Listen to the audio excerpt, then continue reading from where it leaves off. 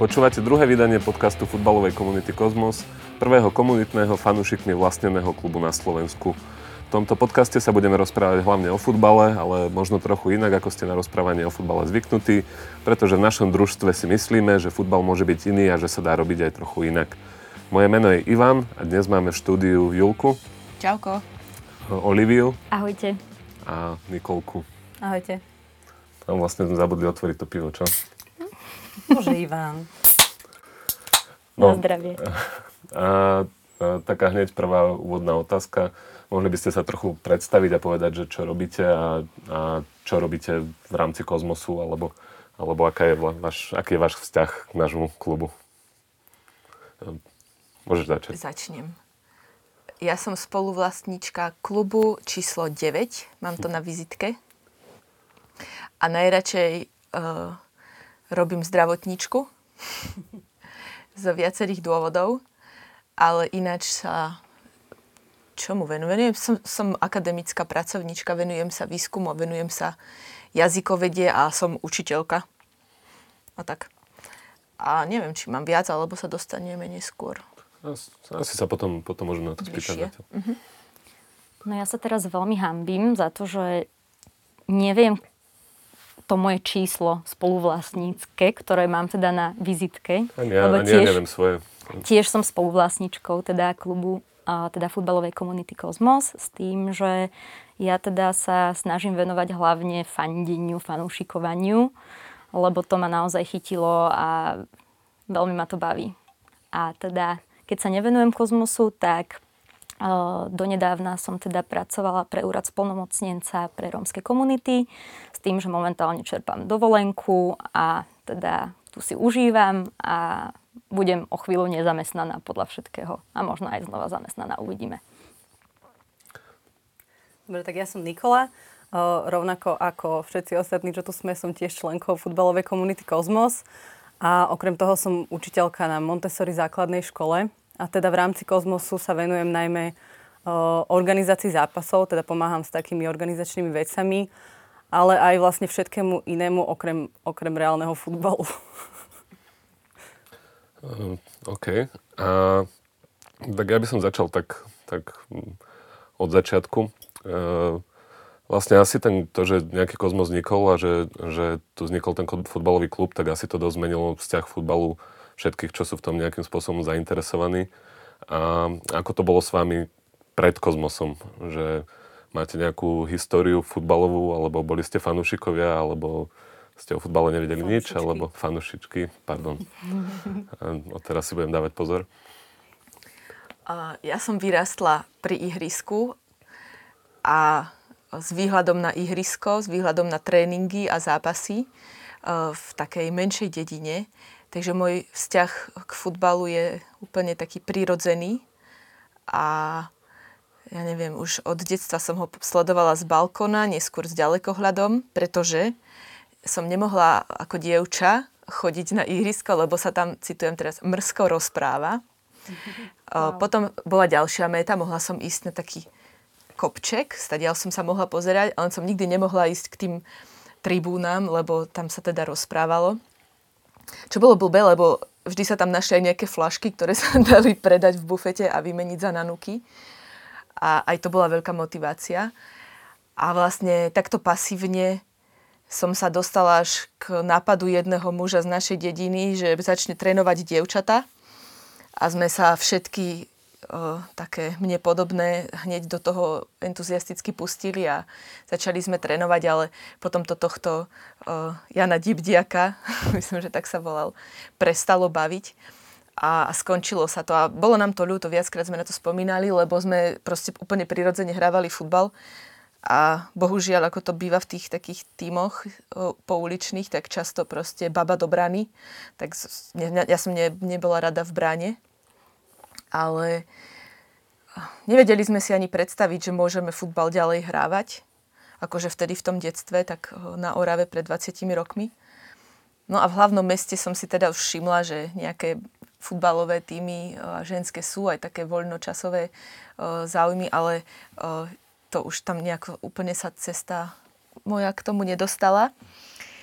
Až na jednu výnimku, keď som sa hecovala, lebo som strašne chcela proste hrávať futbal a taký halový, možno, že kde sa trošku menej beha. A našla som takú neziskovkárskú skupinu a tam som sa teda odhodlala ísť.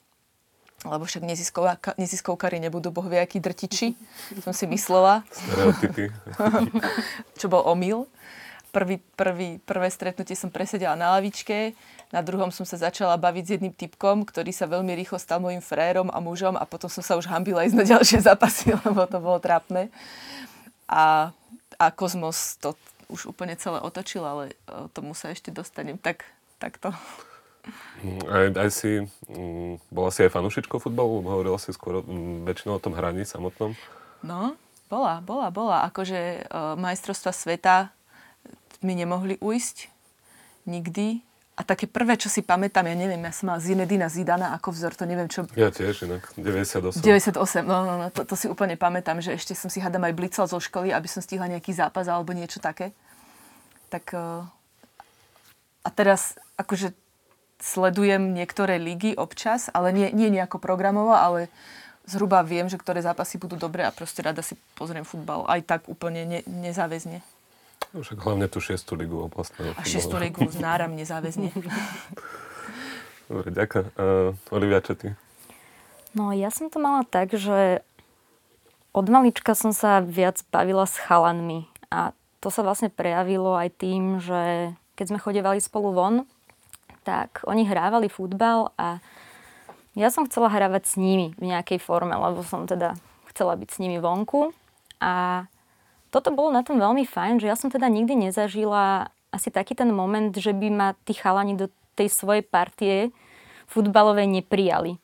Že to išlo ako keby tak nejak prirodzene a teda ja som ale chcela síce s nimi byť vonku a hrávať sa, ale zase som nebola úplne športový maniak a ja keď môžem, tak radšej ležím a jem, ako by som sa nejak fyzicky hýbala.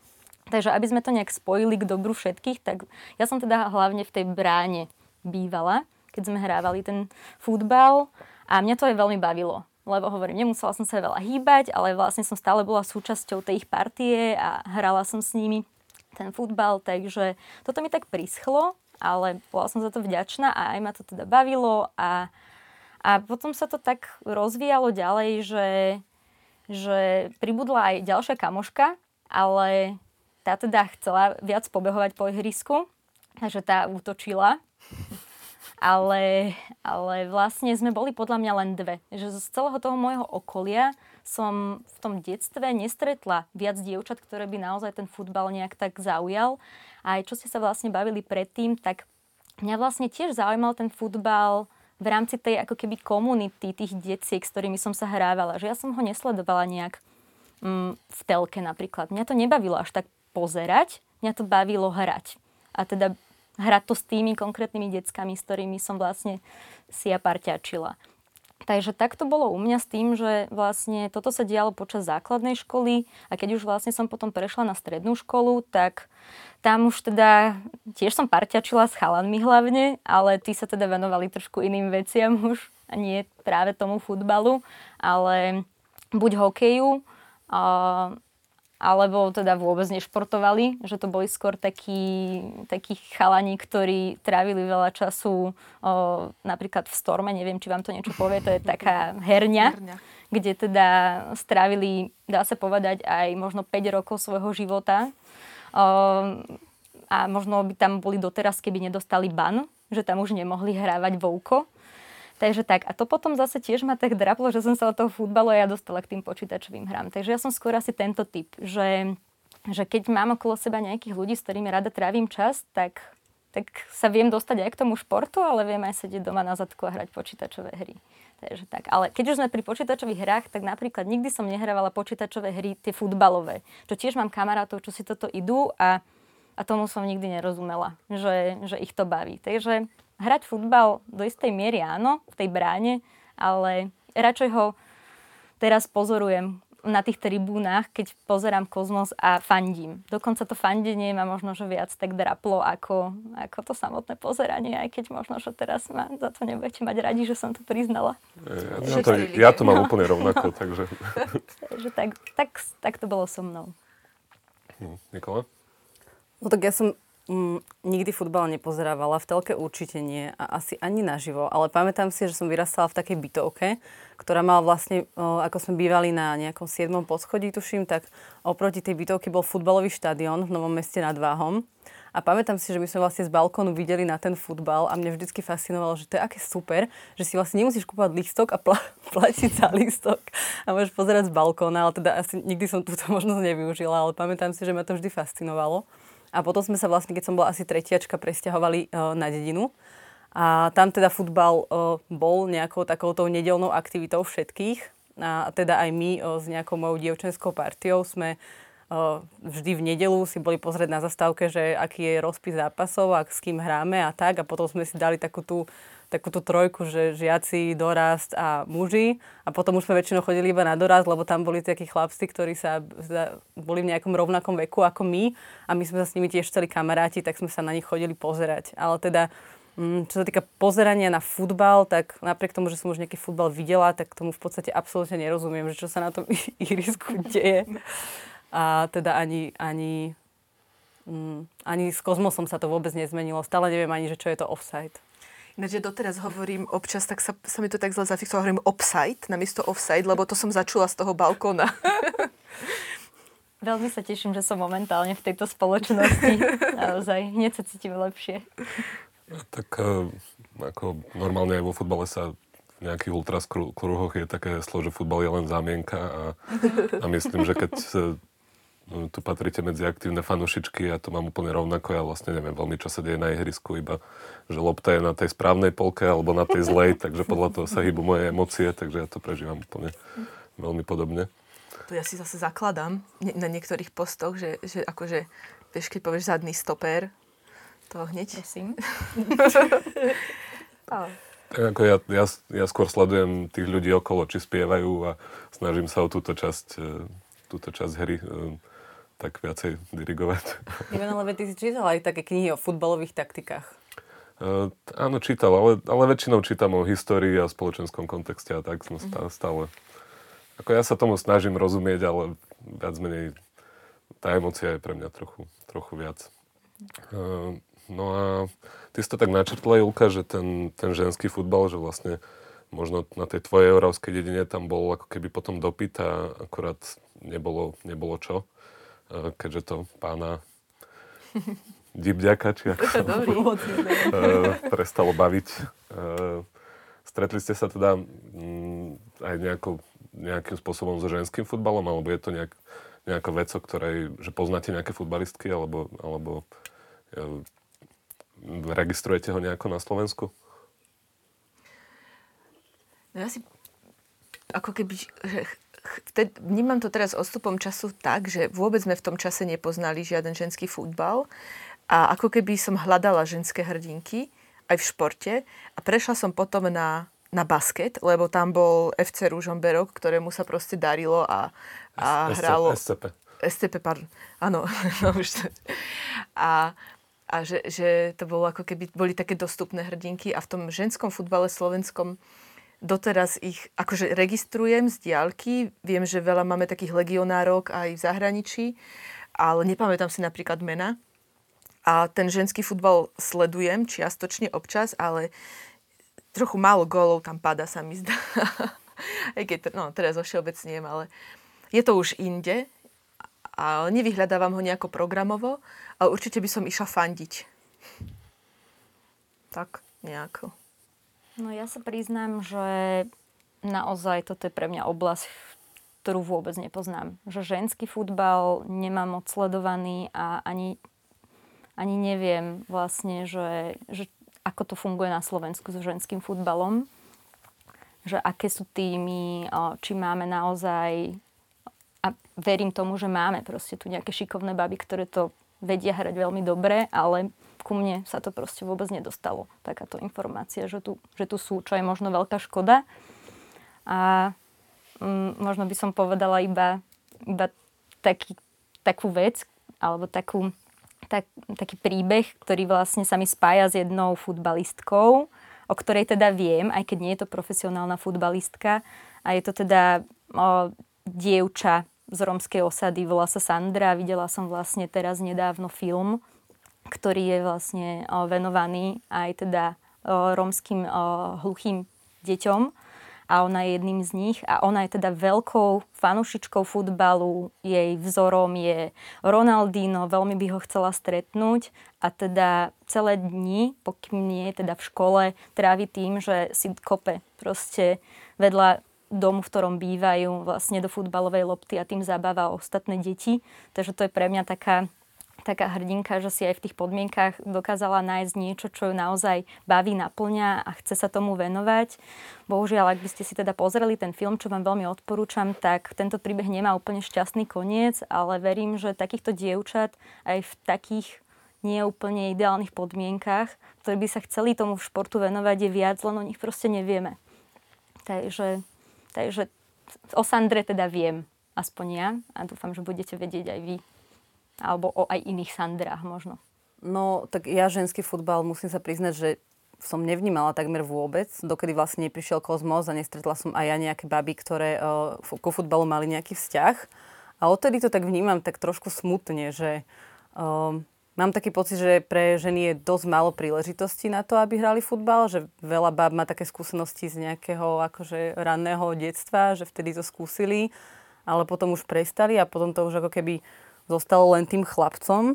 A mám takú túžbu to nejakým spôsobom zmeniť v rámci Kozmosu a teda aj preto sa snažíme s Kozmosom trošku rozbehnúť nejaký teda ženský futbalový tím Kozmos, ale teraz sme mali aj vlastne v pláne natáčať také náborové videjko pre baby, ale korona kríza nám to zastavila. Takže ak toto počúvajú nejaké dievčatá, ktoré by si chceli zahrať futbal alebo zatrénovať s babami z Kozmosu, tak určite sa ozvíte a verím, že sa nám to podarí toto rozbehnúť. Tam je možno dôležité povedať, že bez ohľadu na schopnosti a že to... Tak to je to Kozmos, to všetci vedia.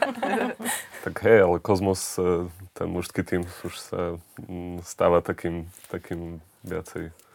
A my to presne vyvážime. No, dúfam. No dobre, no a už sme sa teda dostali ku Kozmosu samotnému, tak vlastne hovorili ste, že aká je tam tá vaša pozícia.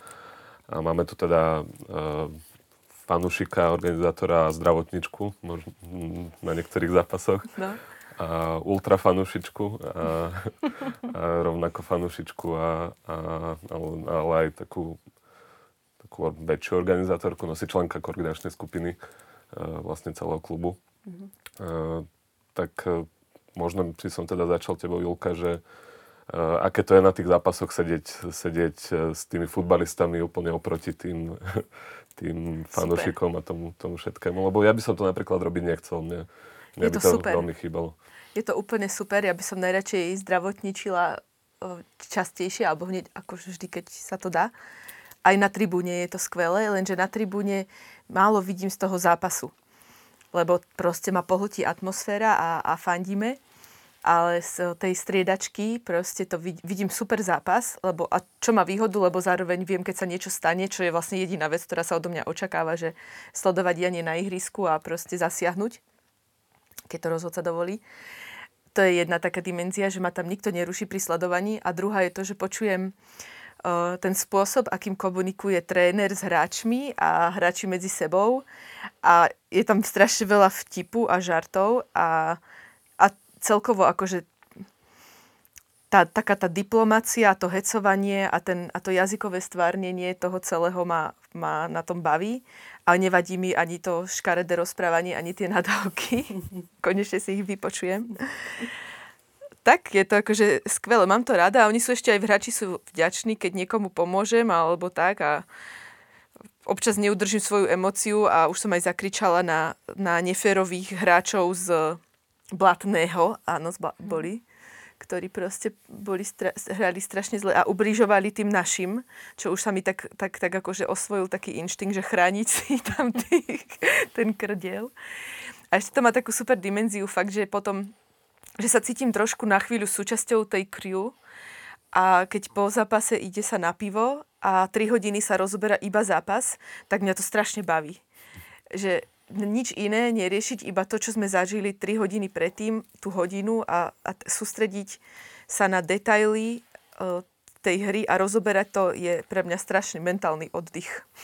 A z tej tribúny to dobre sledujem. A našťastie som nemala také nejaké vážne, okrem zápasu s Blatným, nejaké vážne zásahy, takže to je fajn. A ono tá zdravotnícka funkcia, keď počuje človek o zážitkoch z iných dedinských futbalových líg a tak väčšinou je tam taká tá mantra, že daj na to sprej. A vlastne je to aj o niečom inom. Nie, tu máme aj my. Dobre, akože nosidla máme aj tekutý obväz, ten sa ešte nevyťahol, ale myslím, že na tom... Vyťahol sa? Aha, vyťahol sa teraz tento rok na prípravnom zápase, vlastne pred koronou. A niekto si tak zošuchol stehno. A to sa nemá dávať na otvorené. A to bolo že hrozné, že plakal skoro v sprche a musel si to rýchlo osprchovalo, že to strašne bolelo. Počkaj, to niekto vravel, áno. Áno, a to som tam... Nebola si tam, vidíš? Nie. A preto potrebujeme zdravotníka. Niekto mi vravel, že si ten chladivý sprej dal na otvorenú ranu tak, a že to tiež vie celkom akože štípať. Tak ešte tam tie jonťaky trochu žujem. A viem, kde je voda. A viem, že kde sú voľné štucne a je to proste také... Tak. Jasné, no ja by som ešte ostal pri tebe, že ty si teda hovorila aj o tom jazyku a o tom, neviem, bantri, alebo o tom, ako to tam funguje.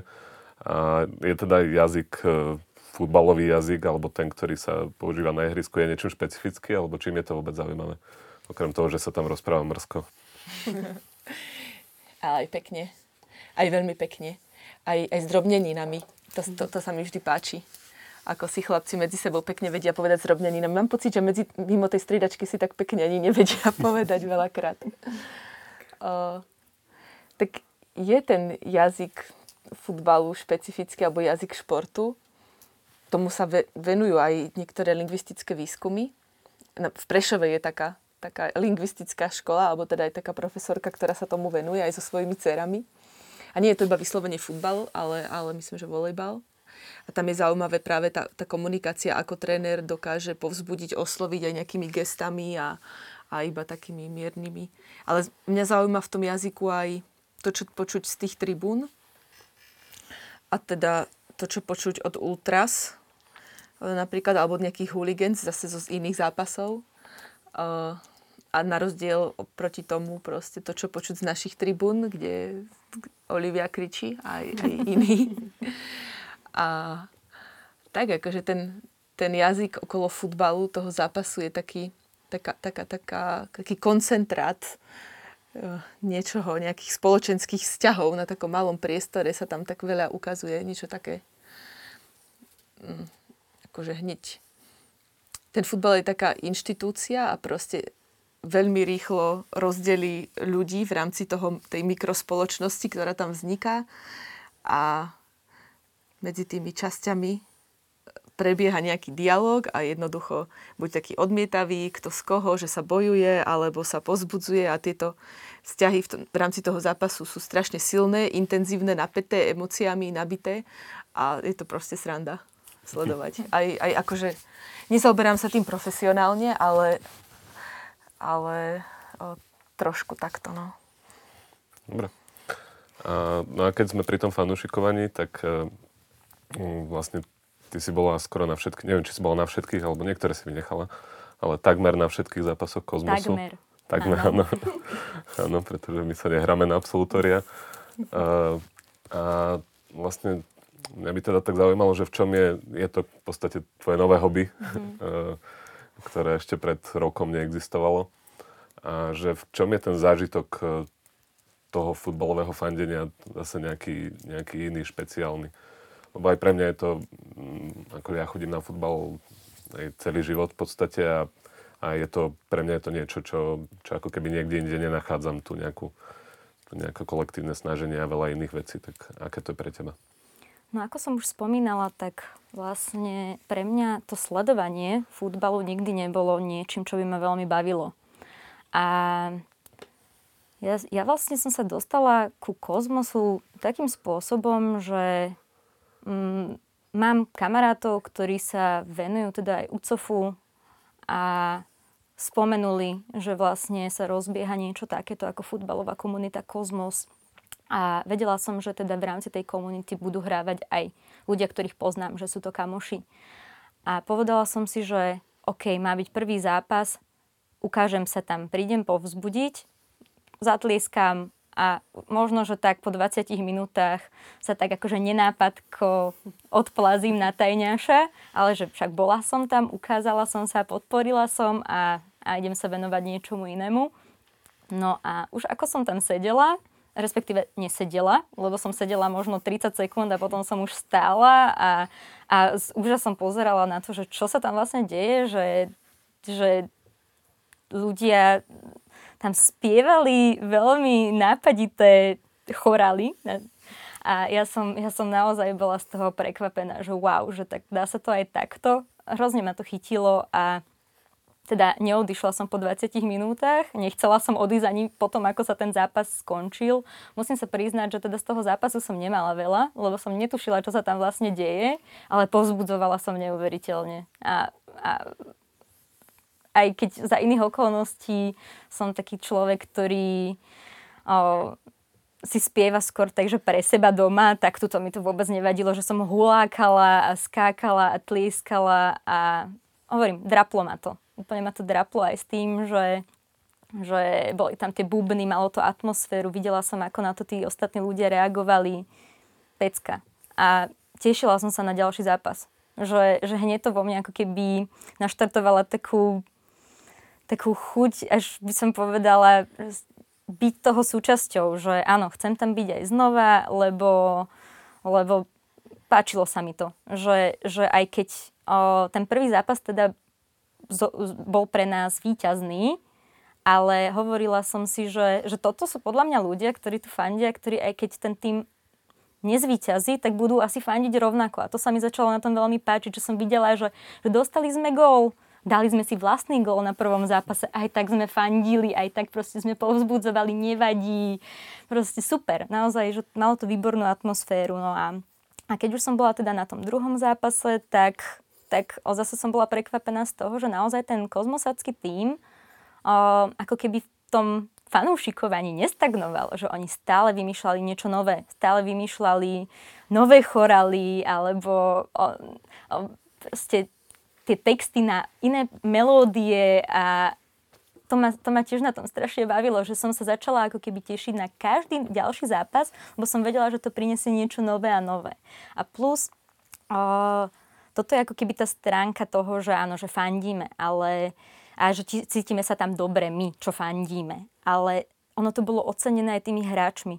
Že tam bolo vidieť, že tí hráči si to neuveriteľne vážili, keď sa ten zápas skončil, že či už sa vyhralo, prehralo, že oni boli takí radi, že majú takýchto fanúšikov a fanúšičky, že aj to bolo silné, že to vedeli oceniť. A potom, čo pre mňa bol ešte taký veľmi silný moment, bolo to, keď to vedeli oceniť aj tí hráči vlastne z toho tímu súperov. Že na nás pozerali, že wow, že aj my by sme chceli mať takýchto fanúšikov a fanúšičky, ako má FK Kozmos, lebo naozaj to je pecka. Takže to boli pre mňa také silné momenty, ktoré to tak naštartovali, že veľmi sa mi to páčilo a ešte som to nikdy nezažila. A tiež sa u mňa ten futbal z počutia, keďže som ho nikdy nejak aktívne nesledovala, spájala skôr s tým, že keď už sa ide fandiť, tak sa tam používajú vulgarizmy a býva všelijaké rôzne rasistické pokriky sem tam a možno, že nielen sem tam. Že mala som to, čo sa ku mne dostávalo aj z médií, bola skôr taká tá negatívna stránka toho fanúšikovania a toto mi otvorilo dvere do úplne iného sveta. Takže preto ma to tak chytilo podľa mňa, že je to niečo úplne iné. Že naozaj to, ako sa snažíte to celé brať, že iný futbal je možný, tak je to pecka. Áno, a to, ako sa snažíte, podľa všetkého to vychádza, aspoň u mňa to vyšlo, lebo áno, ako si povedala, sedím tu vo vašom drese. Je len tak, že aj ty si súčasť Kozmosu, takže to, ako sa snažíme. Áno, rozumiem. Dobre, ďakujem. Nykola, ty si tiež samozrejme aj fanúšička, ale teba by som sa skôr spýtal na to, aké to je byť veľmi ponorená do toho celého systému prípravy a organizácie a našich úžasných 3-hodinových porad, kde má každý nejaký iný názor a tohto, že aké to je celú takúto vec nejakým spôsobom organizovať a snažiť sa ju organizovať tak, aby bol každý vypočutý a aby to vlastne niekam celé smerovalo. Ešte akože je to celkom jazda od začiatku a ja musím priznať, že ty si bol ten, čo ma do toho vlastne vtiahol a zavolal ma na začiatku ešte úplne, keď nič nebolo, že prvé stredko Kozmosu, že ja mám taký akože plán, že spravíme si tu v Bratislave nejaký futbalový klub a mne to prišlo akože ako totálna halus, že to fakt. A že mi to prišlo také akože zaujímavé v tom, že niekto môže byť takto zapálený pre niečo, že tak teda idem sa tam pozrieť, čo to bude. A pamätám si, že to prvé stretnutie, že to bolo, že PowerPointová prezentácia, že sme boli v Stupavare a oni si mysleli, že sa tam ideme tak iba posediť a dať si pivko a vy sa tam vyťahali tie prezentácie a moderovačky a že to bolo celé také veľmi vážne a začali sme tam rovno rozoberať štruktúru a že ako budeme fungovať neautoritársky a mne sa to akože od začiatku veľmi, veľmi páčilo a potom ma to tak pravdu povediac dosť zomlelo, že ja som akože nemala ešte úplne čas reflektovať, že aké to vlastne je. Ale vždy, keď sa hocikedy stretneme na nejakom, či už organizačnom stredku, alebo zápase, alebo na pivku po zápase, tak mne sa veľmi páči, že ako sa tam naozaj stretla partia ľudí, ktorí sú preto veľmi zapálení a berú to veľmi vážne a veľmi zodpovedne. A dalo mi to taký prvýkrát v živote som mala vlastne možnosť byť súčasťou niečoho, že niekto si vymyslí nejakú halus a dotiahne to takto do niečoho takéhoto podľa mňa úplne že obrovského, čo vlastne stále napreduje a stále rastie a stále sa nejako zlepšuje a nabalujú sa tam stále noví a noví ľudia, ktorí, aspoň čo ja mám skúsenosť, sú fakt, že vždy úplne super. A toto je pre mňa tiež akože veľký prínos futbalovej komunity Kozmos, že ja som taký človek, že dosť je pre mňa ťažké nadviazať nejaké nové kontakty alebo nájsť nejakých nových kamošov a vždycky to bolo také, že fakt, že strašne dlhý proces, ktorému som sa ja častokrát bránila. A v tomto Kozmose sa mi stalo to, že som spoznala desiatky nových ľudí, ktorí naozaj, že boli mne veľmi podobní a mali veľmi podobné hodnoty a musím akože povedať, že ich považujem úplne za kamošov a viem, že keby som potrebovala nejakú pomoc alebo keby oni potrebovali pomoc, tak si pomôžeme a je to pre mňa celé také veľmi pekné.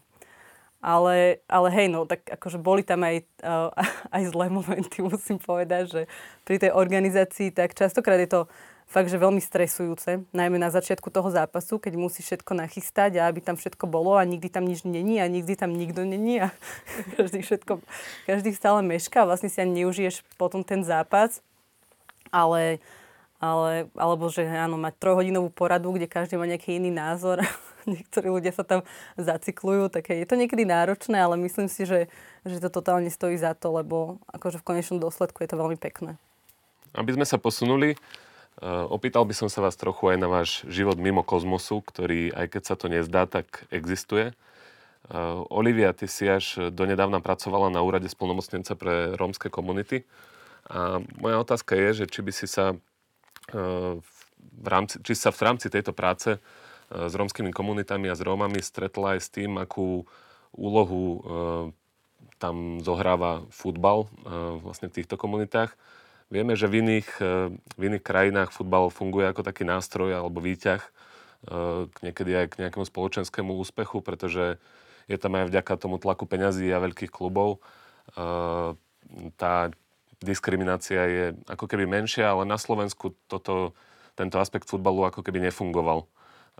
Tak ako to vnímaš ty? Ako to tam je?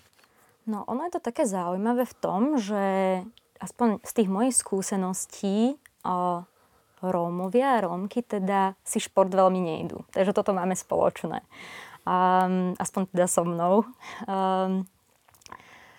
Keď už som počula o tom, že by sa napríklad rómske decká venovali športu, tak sa to teda hlavne dotýkalo toho futbalu. Práve toho futbalu, lebo inak inak tomu nie sú ako keby vedení, oni v rámci vlastne tých komunít, ktorých žijú a tým pádom nie je to pre nich proste nič nejaké zaujímavé.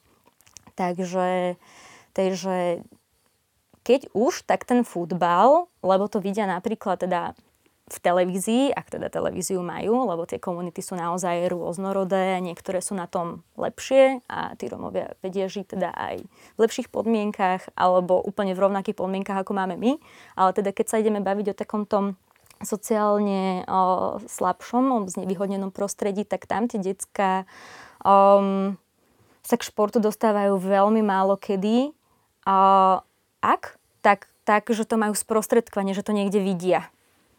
Že ani nie v telke, ale vidia, že napríklad v rámci jednej obce žijú aj teda decká z majority a oni ten futbal hrávajú. Môže ich to začať zaujímať. A tak sa k tomu vlastne dostanú, že aj oni by chceli. Ale nie je to podľa mňa veľa detí, ktoré takto k tomu začnú ako keby same od seba inklinovať. A hovorím, keď už, tak veľmi tam závaží to, že či sa im dostane nejaká podpora. Či už zo strany tej rodiny, že síce ich nemusia možno priamo podporovať, že áno, choď a venuj sa nejakému športu, ale aspoň ich odbremenia od niektorých úloh, ktoré oni v živote môžu mať. Že napríklad sa musia starať o svojich mladších súrodencov a nemajú tým pádom čas sa venovať vôbec nejakým športovým aktivitám. Takže vznikajú aj v rámci rôznych obcí na Slovensku také kluby, dá sa povedať, ktoré sa snažia venovať aj rómskym deckám z hľadiska toho futbalu, lebo sú tam talentované decká. Len sa o nich teda málo vie a nemajú až taký priestor na rozvíjanie toho svojho talentu. Tak to ale nefunguje len teda v tom futbale, ale počuli ste možno aj o vlastne takej talentovanej bežkyni, ktorá sa vlastne dostala do povedomia, Anna Márii, ktorá vlastne v balerinkách zabehla veľmi rýchlo šprint a žije tiež vlastne dá sa povedať v neúplne v ideálnych podmienkách v osade v Moldave nad Bodvou a tiež mala podporu. Tak isto proste tie decká bez podpory to nedajú. Že zviditeľnilo sa to dievča a zrazu sa proste začalo viac ľudí o ňu zaujímať a rodina ju teda ako keby odbremenila do istých úloh a potom prišla nejaká podpora zo strany neziskového sektora napríklad, ktorí začali sa jej venovať a proste tak môže pokračovať v tom športe, čo znamená, že sa môže ako keby možno aj vďaka športu vymaniť z toho blúdneho kruhu chudoby, v ktorom žije. Tak isto to môže teda platiť aj pre niektoré tie decká, ktoré sa začnú venovať tomu futbalu.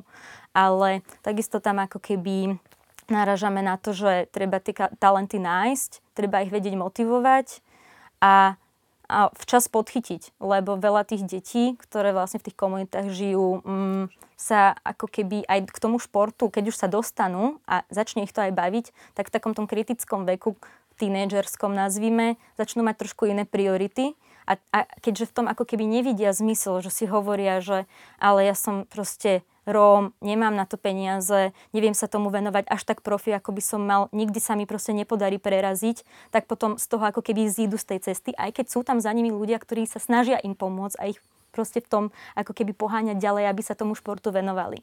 Takže v tomto je to také ťažšie, ale máme na Slovensku také príklady, kde to vyšlo, kde proste tie decká mali podporu a vzýšli z toho naozaj že kvalitní športovci.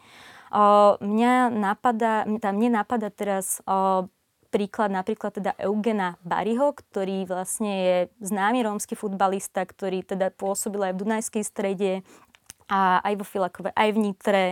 A teda on sám hovoril vlastne v jednom rozhovore, ktorý som s ním čítala, že on bol ten šťastný, ktorý mal tú podporu.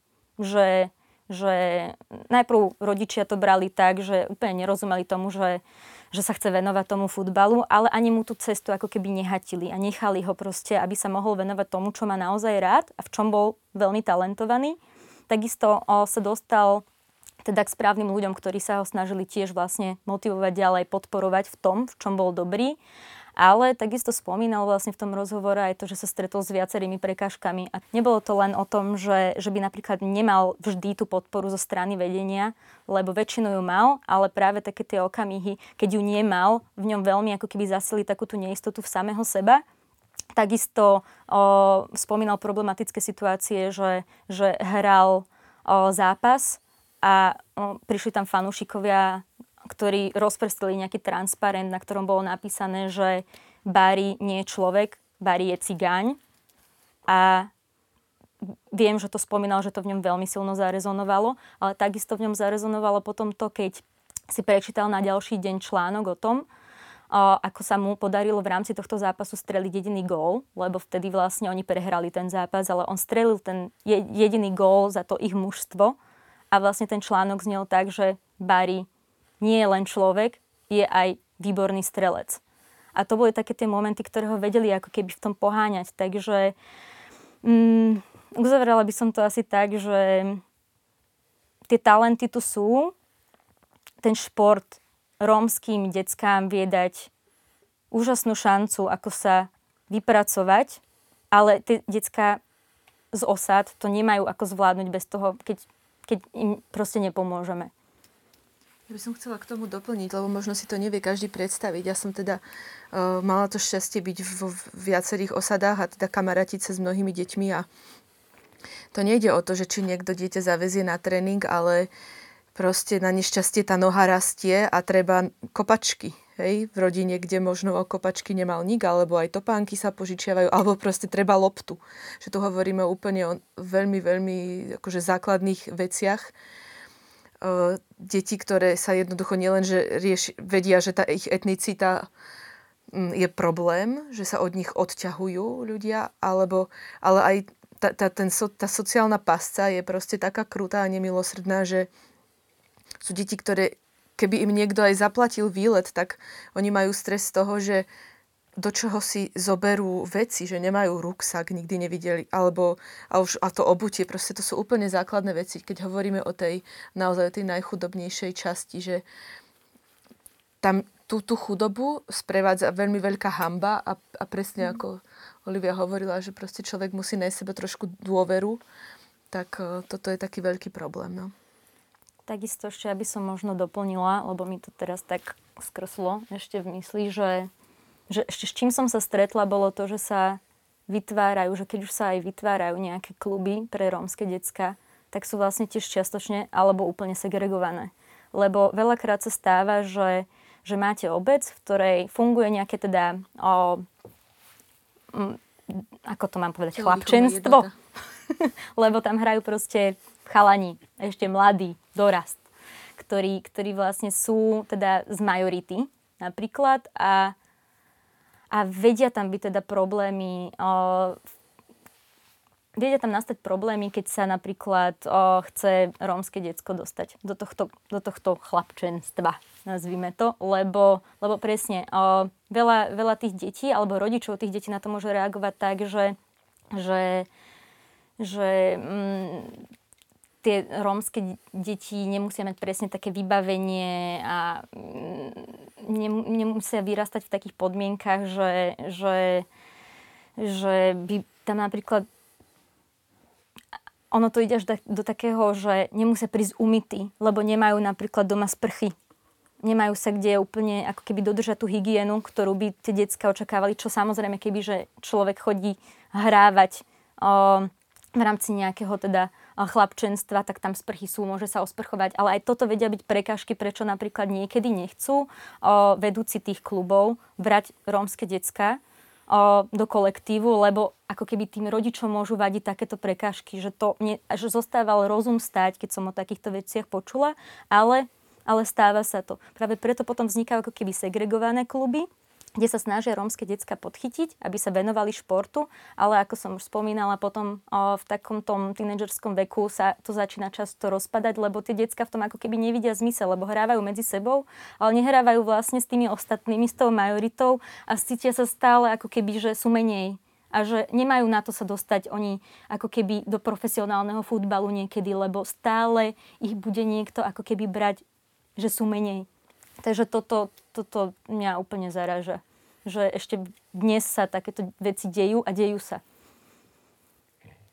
No nie je tam možno trochu paralela aj s tým ženským futbalom, že vlastne dievčatá môžu oficiálne súťažiť a trénovať, myslím, že neviem, či teraz do 12 alebo 14 rokov a potom už ako keby nemôžu chodiť na žiadne súťaže, aj keby boli akékoľvek dobré v tých mužských tímoch a vlastne tie ženské tímy nie sú, takže tiež sa tam zatvárajú tie dvere, aj keď samozrejme toto sú ešte o mnoho väčšie bariéry, ktoré vlastne možno iba tie najväčšie talenty, ktoré ešte majú aj kus šťastia, tak môžu nejakým spôsobom prelomiť ako ten Eugen Barry. Nykola? Ja s tým úplne súhlasím, že je tam nejaká paralela, lebo ja napríklad vnímam, že u nás v rodine všetci muži hrávali futbal, alebo sa nejakého futbal zaujímali, že ja mám vlastne 2 mladších bratov a ten úplne najmladší ešte len teraz začal, ale aj môj otec, aj môj otčím hrávali futbal, ale napriek tomu, že teda som z rodiny, kde sa tým futbalom žilo, ale žilo sa ním iba na tej strane mužov, že ja som ako keby nikdy nebola ani prizvaná, aby som bola tohto účastná, vždycky som bola akože fakt, že úplne, že mimo tohto. A pre mňa to asi nebol až taký problém, keďže ja nie som nejaký športový typ, ale viem si predstaviť, že tým, že sme už takto nadstavení od začiatku a takto sú nastavené rodiny, tak tie dievčatá vlastne nedostanú ani príležitosť napriek tomu, že možno by chceli, možno by im to išlo, možno by boli v tom dobré, ale vlastne od začiatku sú oni úplne mimo toho a ráta sa vlastne iba s chlapcami. Prípadne potom, keď už aj začnú, tak vlastne musia sa snažiť úplne potlačiť to dievčenstvo a schovávať všetky znaky toho a proste tváriť sa čo najmenej nápadne, čo tiež zase nie každá dá. Baba v tíme je teda ako pes na oko. No.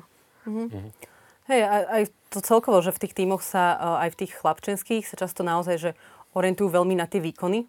Že ja si pamätám, že my sme mali u nás na dedine taký ten chlapčenský žiacky tím a bol tam jeden malý chlapec, my sme mu hovorili, že strážca potoka, lebo on chodil z potoka vyberať rôzne halúze a robil si tam hrádze a proste vyberal z neho odpadky. A tým, že tam bola jediná športová aktivita, bola ten futbal, tak on sa tam prihlásil. To bolo také dieťa, že keď bol nejaký zápas a niekto mu prihral loptu a on videl nejakého motýla na ihrisku, tak on sa rozbehol za tým motýlom a mal úplne akože náhaku tú loptu. A pamätám si na to, že to bolo veľmi krásne, že to bolo naozaj krásne dieťa, ale teda všetci začali na neho kričať, že čo robí a že kde má loptu. A toto ja vnímam napríklad aj na decká, ktoré ja učím, že aj tie decká, ktoré hrávajú futbal a venujú sa mu nejako, a to sú teda decká z viacerých ohľadov z privilegovaného prostredia, ale že celé tento, asi to nie len futbal, ale celkovo šport, je brutálne orientovaný na výkon, že tie deti sú frustrované z toho, keď nevyhrávajú, sú frustrované z toho, keď niekomu ide niečo lepšie ako im a vlastne to v nich nevytvára tú takú radosť, čo napríklad na hráčov Kozmosu môžeme vidieť, alebo že preto to sa aj ľuďom páči hrať za Kozmos a páči sa im, že napriek tomu, že či vyhrávame alebo prehrávame, tak je to super, lebo si zahráme a že to naozaj, že radosť toho športu, čo by tam malo byť od toho ranného veku práve, ale od toho ranného veku mám taký pocit, že učíme tie deti naozaj, že súťaživosti a potom tie deti, ktoré možno nie sú úplne premianské, tak z toho vychádzajú sfrustrované, s úplnou nechuťou sa akože do tohto niečoho, do ďalšieho tohto zapojiť. Ja si spomínam na jeden článok, ktorý som nedávno čítal o vlastne celom systéme športu v Norsku konkrétne, kde sa snažia ako keby do 12 rokov úplne ako keby stopnúť a zakázať celú súťaživosť a všetky detské ligy a podobné veci, že niekde deti športujú, ale má to byť iba pre radosť. A vlastne neviem tak úplne, že či to tam majú zavedené aj vo futbale, ale najlepšia svetová futbalistka je z Norska a jedna z najväčších futbalových hviezd je tiež momentálne z Norska, takých nastupujúcich, takže možno tá celé nastavenie aj v niečom funguje niekedy aj trochu viacej. A no moja ďalšia taká otázka, už sme sa tak bavili o tom, že futbal je ako keby taká tá patriarchálna štruktúra, že viac menej, že je mužská a že ešte aj tí dievčatá, ktoré ho hrajú, tak sa ako keby musia prispôsobovať tomu, aká je predstava o tom, ako má ako keby stratiť niečo z toho svojho prirodzeného, prirodzeného, to som zase. Musí sa nejako maskovať. Jednoducho. No, áno. Mňa by možno zaujímalo, že čo si myslíte, že či je futbal niečom ako keby už tak spojený s tým s tou nejakou stereotypnou predstavou mužskosti, alebo čo z neho možno také nie je a čo by sa dalo, ako keby sa zrovnoprávnil alebo ten futbal nejakým spôsobom zmenil, tak čo z neho by sa dalo ako keby vynechať alebo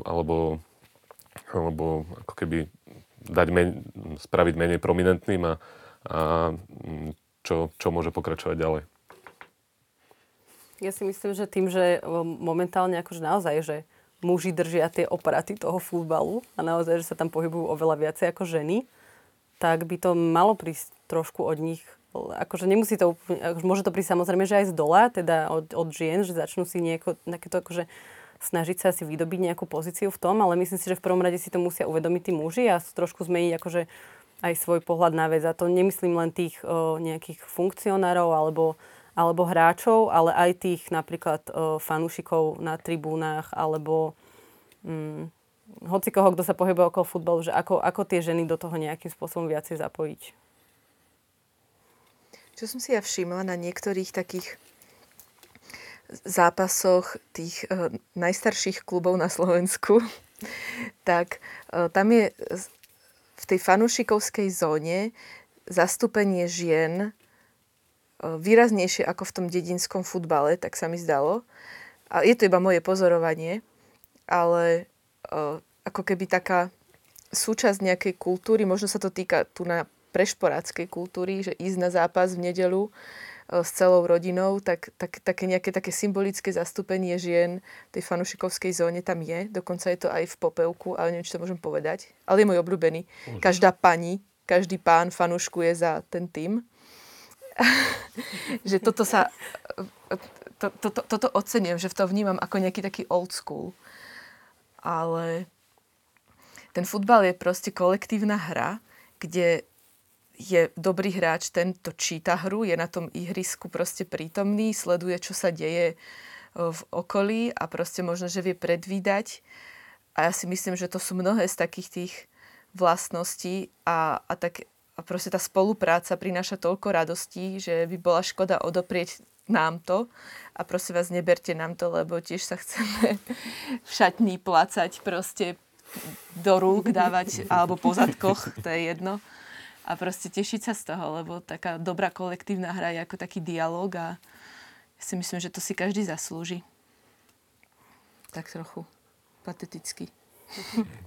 A možno otázka na teba, že ako na učiteľku tých menších detí, Nykola, že myslíš, že sa dá robiť a trénovať futbal bez toho dôrazu na ten výkon?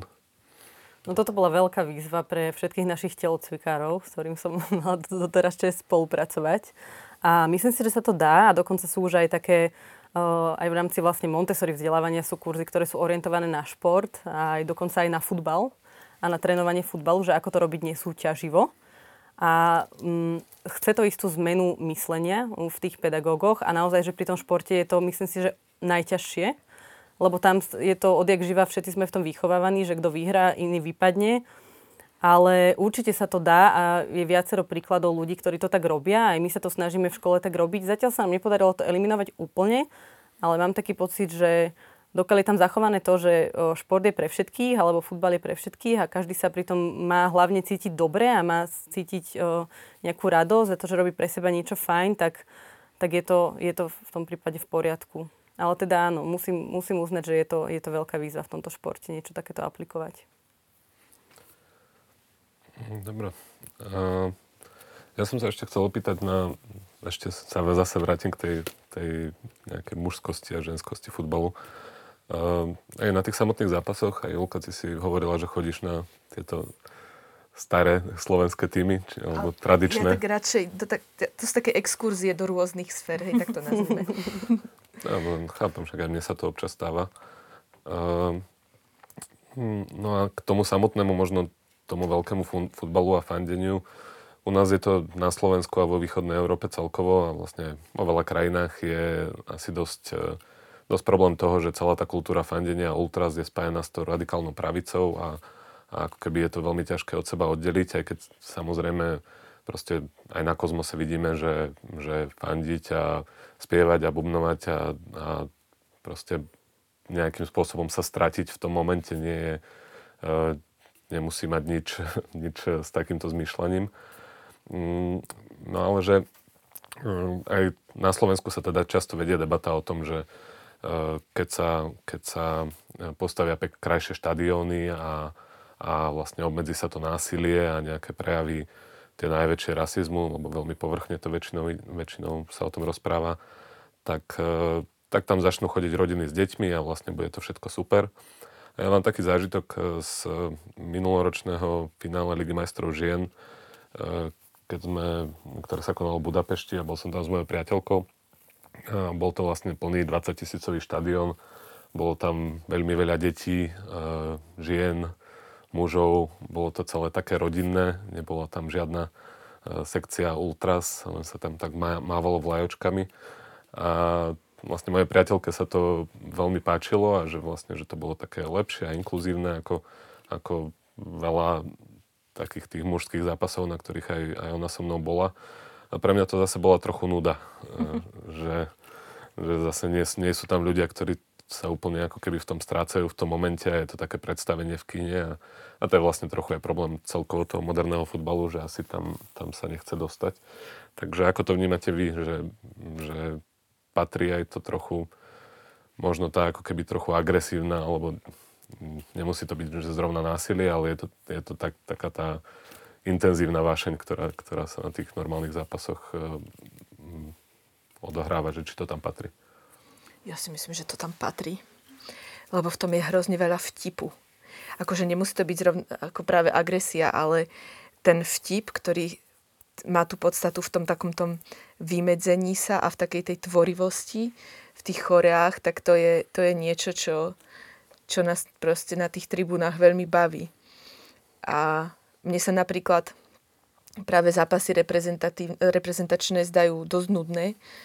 A nie preto, že sú tam deti a mami, ale preto, že to fandenie nemá takú prepracovanosť, takú tú štruktúru a toho vtipu tam je menej.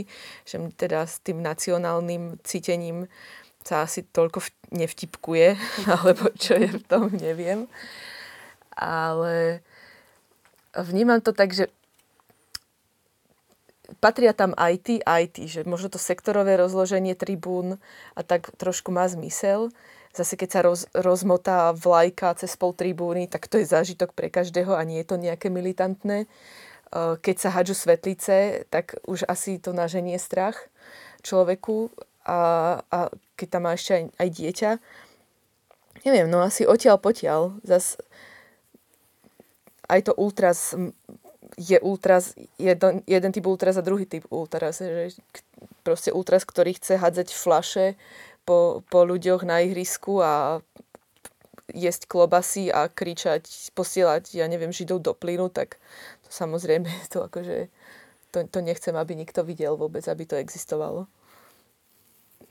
No, ja viem hovoriť iba vlastne z osobných skúseností, čo som bola na kozmosáckých zápasoch. A mne sa tam práve páčil ten rodinný aspekt, nazvime to, že tam chodili aj tie rodinky s deťmi, proste kamošky, bez nejakého strachu alebo nejakých obáv, že by sa tam mohlo niečo zomlieť alebo že by tam nastali nejaké nekomfortné situácie. Zároveň, ale sa mi páčilo aj to, keď sme napríklad išli teda, že sme vycestovali za zápasom, kde teda sme prišli do nového prostredia, kde domáci na nás najprv tak akože si nás tak premeriavali a možno, že tam boli aj trošku zazeračky, lebo došlo nás dosť.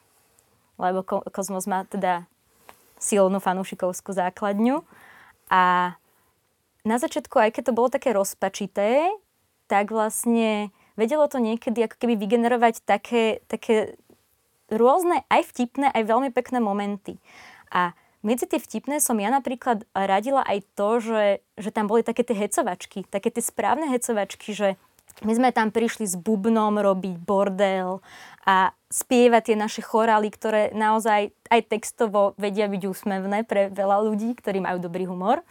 A naozaj tí ľudia to vedeli oceniť potom, že z tých zazeračiek to prešlo do úsmevov, potom ťapkali s nami do rytmu a dokonca teda pamätám si na jedného pána, ktorý sa nechcel nechať zahambiť, že on videl, že áno, tak túto Kozmos má výborný fanúšikov a fanúšičky, ale však aj my chceme fandiť proste. Aj my stojíme za našim tímom a začal vlastne, keďže sa mu naše chorály asi veľmi páčili, nahrádzať vlastne to, kde sme my v tých choráloch spievali FK Kozmos, vlastne jeho domácim tímom.